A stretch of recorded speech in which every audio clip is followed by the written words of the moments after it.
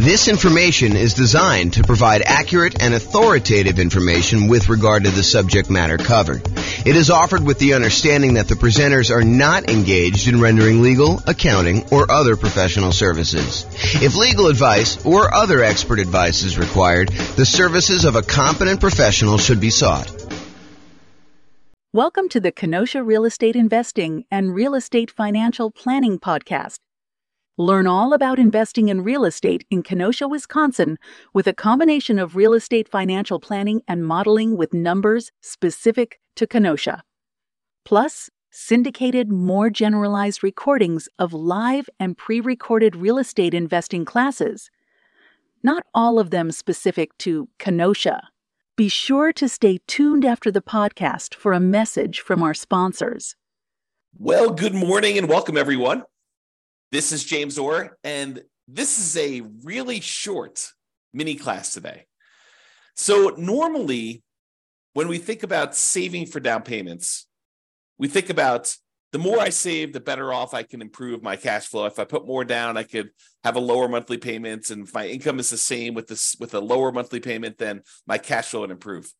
But sometimes taking money that you would have otherwise set aside for down payments can be used in an alternative way such that it is more effective. It'll actually make a bigger impact in improving your cash flow, improving the overall returns you're getting on your investment. And so that is what this, as I mentioned, very short class is about today. We call it alternate uses for down payments. And it really consists of this one slide.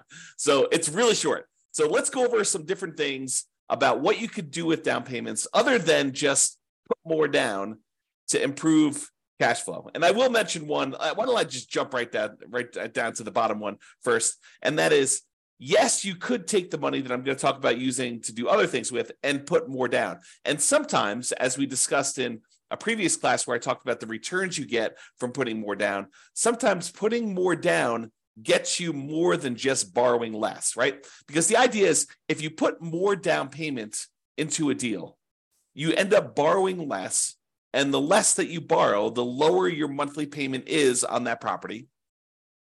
And by doing that, you tend to improve cash flow. But putting more down can also have other impacts on your loan. For example, going from 20% down to 25% down when you're buying an investment property has a very significant improvement to the interest rate that you'll get from the lender. The interest rate you might get from the lender for putting 20% down might be, 6.5%, where if you had gone ahead and put the extra 5% down and go from 20% to 25%, the interest rate may be 6%. So it might improve significantly by putting that extra 5% down. And in other cases, if you're thinking, hey, look, I was going to put 15% down, and if I put down 20%, I will improve my interest rate, which also happens. Going from 15% down to 20% also improves your interest rate. But the other thing that happens when you put more down is you don't have PMI anymore. You no longer have that private mortgage insurance. And remember, private mortgage insurance is the insurance that the lender charges, that the lender insists you get from a third party to protect them in case you default. Basically, what they're saying is, hey, look, I really want you to put 20% down. However, you want to put 15% down to buy this investment property. I'll tell you what I'm going to do. I will allow you to put 15% down, and I'll charge you a slightly higher interest rate for doing so. But in addition to that, because I don't feel protected enough with you putting just 15% down in case the world comes to an end and I have to foreclose on you because you decide not to make payments anymore and property values have declined, I want to be protected in that situation. So in order to protect myself, what I want you to do is I want you to pay this third party insurance company. You're going to pay them a premium, and the premium is going to be there such that if you actually force me to foreclose on you because you stop making payments or you do something else that forces me to foreclose on you, and I'm unable to sell the property, get all my money out, then they will actually come in and they will make me whole. So it's an insurance product that you pay for as the buyer for putting less than 20% down to protect the lender in case you default.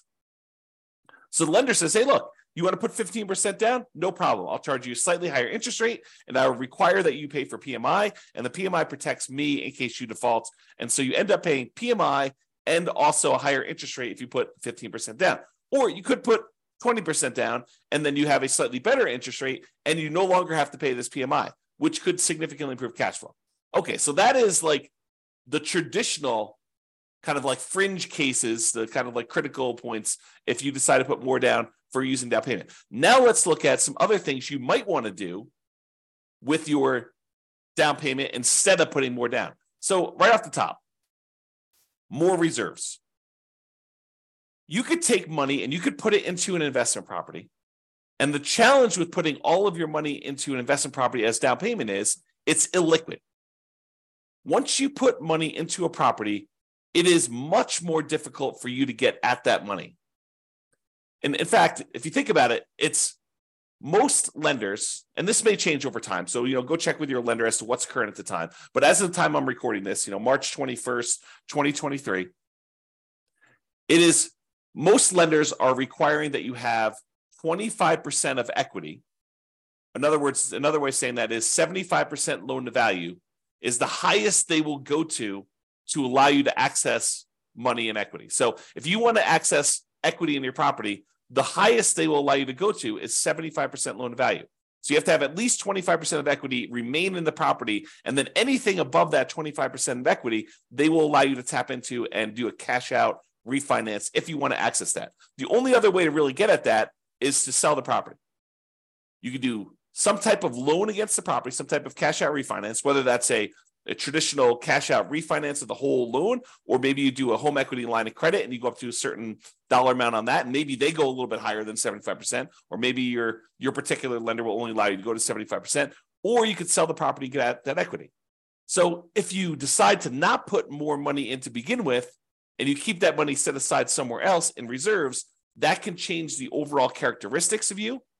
It can make you a much safer investor because you have all this liquidity reserves in case something happens to the property and you need that money. If you had to put it into a down payment, it's harder to access. So by keeping it on the sideline, you have more in reserves, you're more liquid, you're more conservative, it's less risky overall. Okay, so you could do more reserves. And some lenders like seeing you have more reserves. I don't know if I've ever seen this, but I could imagine a lender actually giving you a slight break on the interest rate by having a very large amount of reserves. I don't recall ever seeing that, but it's possible a lender could do that, especially in the future, especially if they start valuing reserves more in the future, okay? The other thing you could do with your down payment money, instead of putting more down, is you could pay off other debt. Imagine you have a certain debt to income ratio, and the lender actually does change the interest rate based on your debt to income ratio for certain loans. FHA, I don't think they do that with, but I think conventional they do. So, and I'm not a lender. I should tell you that right up front. Go check with your lender to make sure what I'm telling you is 100% true for your situation and whatever is current at the time. But I believe lenders actually do change your interest rate based on your debt to income ratio. If you have a really high debt to income ratio, if you're going over what their standard is, they may still be willing to make the loan, but there's some type of premium. There's some type of risk premium on the interest rate to do that. So you could say, hey, look, I was thinking about putting 30% down to buy this property. Now what I'm going to do is I'm going to back it down to 25% or maybe even 20% down. And I'm going to take some of that money and with the help of my lender to find out which ones I should pay off and which ones I should not pay off, because paying off certain ones can impact your credit score in an adverse way. You pay off the wrong thing. You close a account that was giving you a boost to your credit score by giving you a longevity rating. One of the things that is a factor in your credit score is how long you've had certain loans or credit lines open. And if you go and you pay off one and you close it down, that could lower your credit score instead of actually improve it. But the lender may say, hey, look, if you go pay off these 3 bills that you've got outstanding, that would significantly improve your credit situation, your debt to income in this case, and maybe even your credit score, depending on what it is and how it's all working out. It's not super straightforward, so I can't give you specific advice about it. You'll need to talk with your lender in detail before doing this. But if you tell them, if you go and they say, you pay off these 3 things, that will improve your DTI and I'll be able to get you a better interest rate in your loan. That may be a better use of that money than putting more down. Counterintuitive. But this is why you need to think about these things and you need to talk to your lender about it. The other thing that may be counterintuitive, instead of putting more down, hey, I was going to put 30% down, but now I'm going to actually only put 25% down. I'm going to take that extra 5%, maybe it's even not even that much, but I'm going to take that extra money and I'm going to use it to buy down my interest rate. By buying down my interest rate, it may improve my credit, my interest rate. By buying down my interest rate, it may improve my monthly payments so much more than putting the extra 5% down. And we did this math recently. Trying to remember what class it was, but we did a class where I showed you, I think it was how to improve cash flow. One of the strategies was taking money from seller concessions and using it to buy down interest rate. And I had the matrix up of what my lender sent over about how much it costs to buy down the interest rate so much and what that does to the monthly payment. And I think we did the math and I showed you, hey, look, if you just put this much more down, it would have improved your monthly payment by this amount. If you actually use it to buy down the interest rate, it improves it by this amount. And so it may be better for you to price out buying down interest rate on your mortgage instead of actually taking that money and putting it extra as down payment. Now, if you're only going to hold the property for a very short period of time, does it make sense to go buy down your interest rate for 30 years? Probably not. If you know you're going to be in and out of the property in 5 years, 6 years, 10 years, whatever it is, then buying down the interest rate for a 30-year period may not make sense.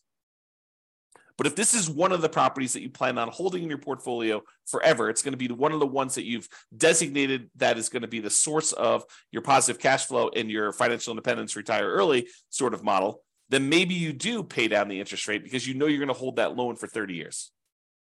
But this is why you need to understand what your plan is. If you're buying properties, you're going to use the strategy where you buy 10 rentals, hold on to them for a period of time, then sell off a portion of them to pay off the remaining. Maybe you don't actually buy down your interest rate because you're either going to sell some of them and you're going to take that money and then pay off your other mortgages. So if that's your strategy, maybe buying down interest rates doesn't make sense. But if your strategy is, hey, look, I'm going to buy a certain number of properties and these are the properties I plan on holding forever and ever and ever into retirement, then maybe buying down the interest rate does make sense. Okay. And the last alternate use of down payment, instead of putting more down, the last one I've got on here is deciding to prepay private mortgage insurance. So instead of putting another $5,000 down on buying your next property, which might save you, I don't know, $25 a month, somewhere in that ballpark, maybe $30 a month, depending on the interest rate, you could choose to prepay PMI. You take the $5,000 and get rid of a, I don't know, $160, $200, $250 a month private mortgage insurance payment. So instead of getting $30 benefit, although the $30 is for the entire life of the loan by putting more down, you could say, look, I'm going to pay $5,000 in, and instead of having to make $150, $200, $250, whatever your private mortgage insurance payment would have been, instead of that, whatever it happens to be, $5,000 prepaying it, then you could actually choose to improve your cash flow by, let's call it $200 as an example, for whatever period of time you would have had that PMI. So if you would have had PMI for 5 years, you could figure out, would that have been a better deal for you? In a lot of cases, part of the reason why we might do this is because we would get improved cash flow early on when we typically need it the most. You don't always need improved cash flow early on. And sometimes you're willing to sit through that, uglier cash flow early on until the property's rents have gone up. Your mortgage typically stays the same unless you've got some type of variable rate interest rate, but your taxes and your insurance, your maintenance, your property management, they tend to creep up as well, but not quite as fast as that very large chunk of the mortgage payment on a property. Okay. So remember, let's just talk about private mortgage insurance. So private mortgage insurance, there's really 3 ways that we could pay it. Number one is you can voluntarily take a higher interest rate from the lender and have the lender give you a credit which could cover paying it up front. So instead of actually paying it yourself, you say, look, I will voluntarily take a higher interest rate from the lender. Okay, that's one way to pay it. The other way to pay it is monthly. You say, look, the private mortgage insurance premium is $150, $200, $250 a month, whatever it happens to be. It's based on a whole bunch of factors, which we'll cover in the PMI class. But basically, that PMI payment, it exists until you get below 80% loan to value, or with FHA, it never goes away. Okay, so you can do it monthly until you reach that criteria, or with FHA, it doesn't go away. You have to get out of that loan. You have to do a refi or sell the property, change out of the FHA loan in order to get rid of the PMI on FHA, which PMI on FHA is called mortgage insurance premium. It's called MIP, but same thing. It's an insurance premium to protect the lender.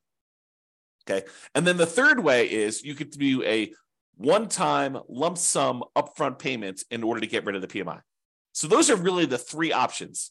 Sometimes they'll say, hey, look, you can pay a little upfront and we could lower your monthly payment for PMI. So you could kind of combine some of them if you really wanted to. But most of the time you're choosing one of the three as a discrete choice. Okay. All right. So that's all I got for you. So sometimes you thought money you were going to use as a down payment could be used more effectively in another area to improve your situation, to get better terms on your loan, or for you to look more attractive as a borrower, or for you to have a more conservative, safer approach in the case of more reserves.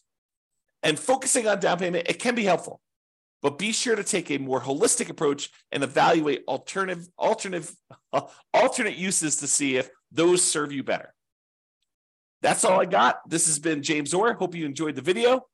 Bye-bye for now. With home prices up, mortgage interest rates up, and rents up, but not quite enough to counteract the higher prices and interest rates, cash flow on rental properties in Kenosha is harder than ever. Book a call with the Real Estate Financial Planner to apply our proprietary 88 strategies to improve cash flow on your rentals. See the show notes for a link to schedule your call and improve your cash flow today. If you're a real estate agent, lender, or professional in Kenosha that wants to help our real estate investor listeners, consider reaching out to learn about collaboration opportunities with this podcast. We'd love to add more value to our listeners by having you assist our investors buy, sell, and finance their real estate investments. See the show notes to schedule a call to discuss collaboration opportunities.